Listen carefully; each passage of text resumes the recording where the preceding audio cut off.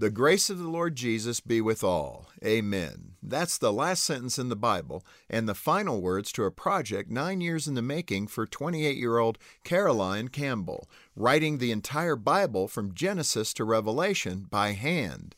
Caroline's project began after her dad found notebook paper filled with random verses of Scripture she'd written down. He joked that she ought to go back and start from the beginning. So she did, writing for 2 hours a day, often taking a notebook with her when she left the house, so she could work on it no matter where she was. 9 years, 43 binder notebooks, and over 782,000 words later, Caroline finished with the final words of Scripture, "The grace of the Lord Jesus be with all." Amen.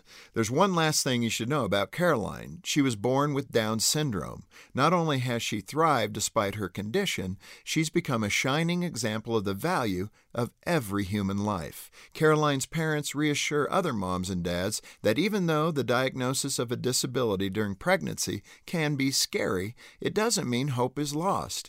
Every child brings beauty, love, and laughter into the world. Caroline's dad says, "Your mind imagines the worst scenario when you get that kind of news. But even life with a disability can be beautiful once you actually start living it out." To help your family thrive, visit FocusOnTheFamily.com. I'm Jim Daly.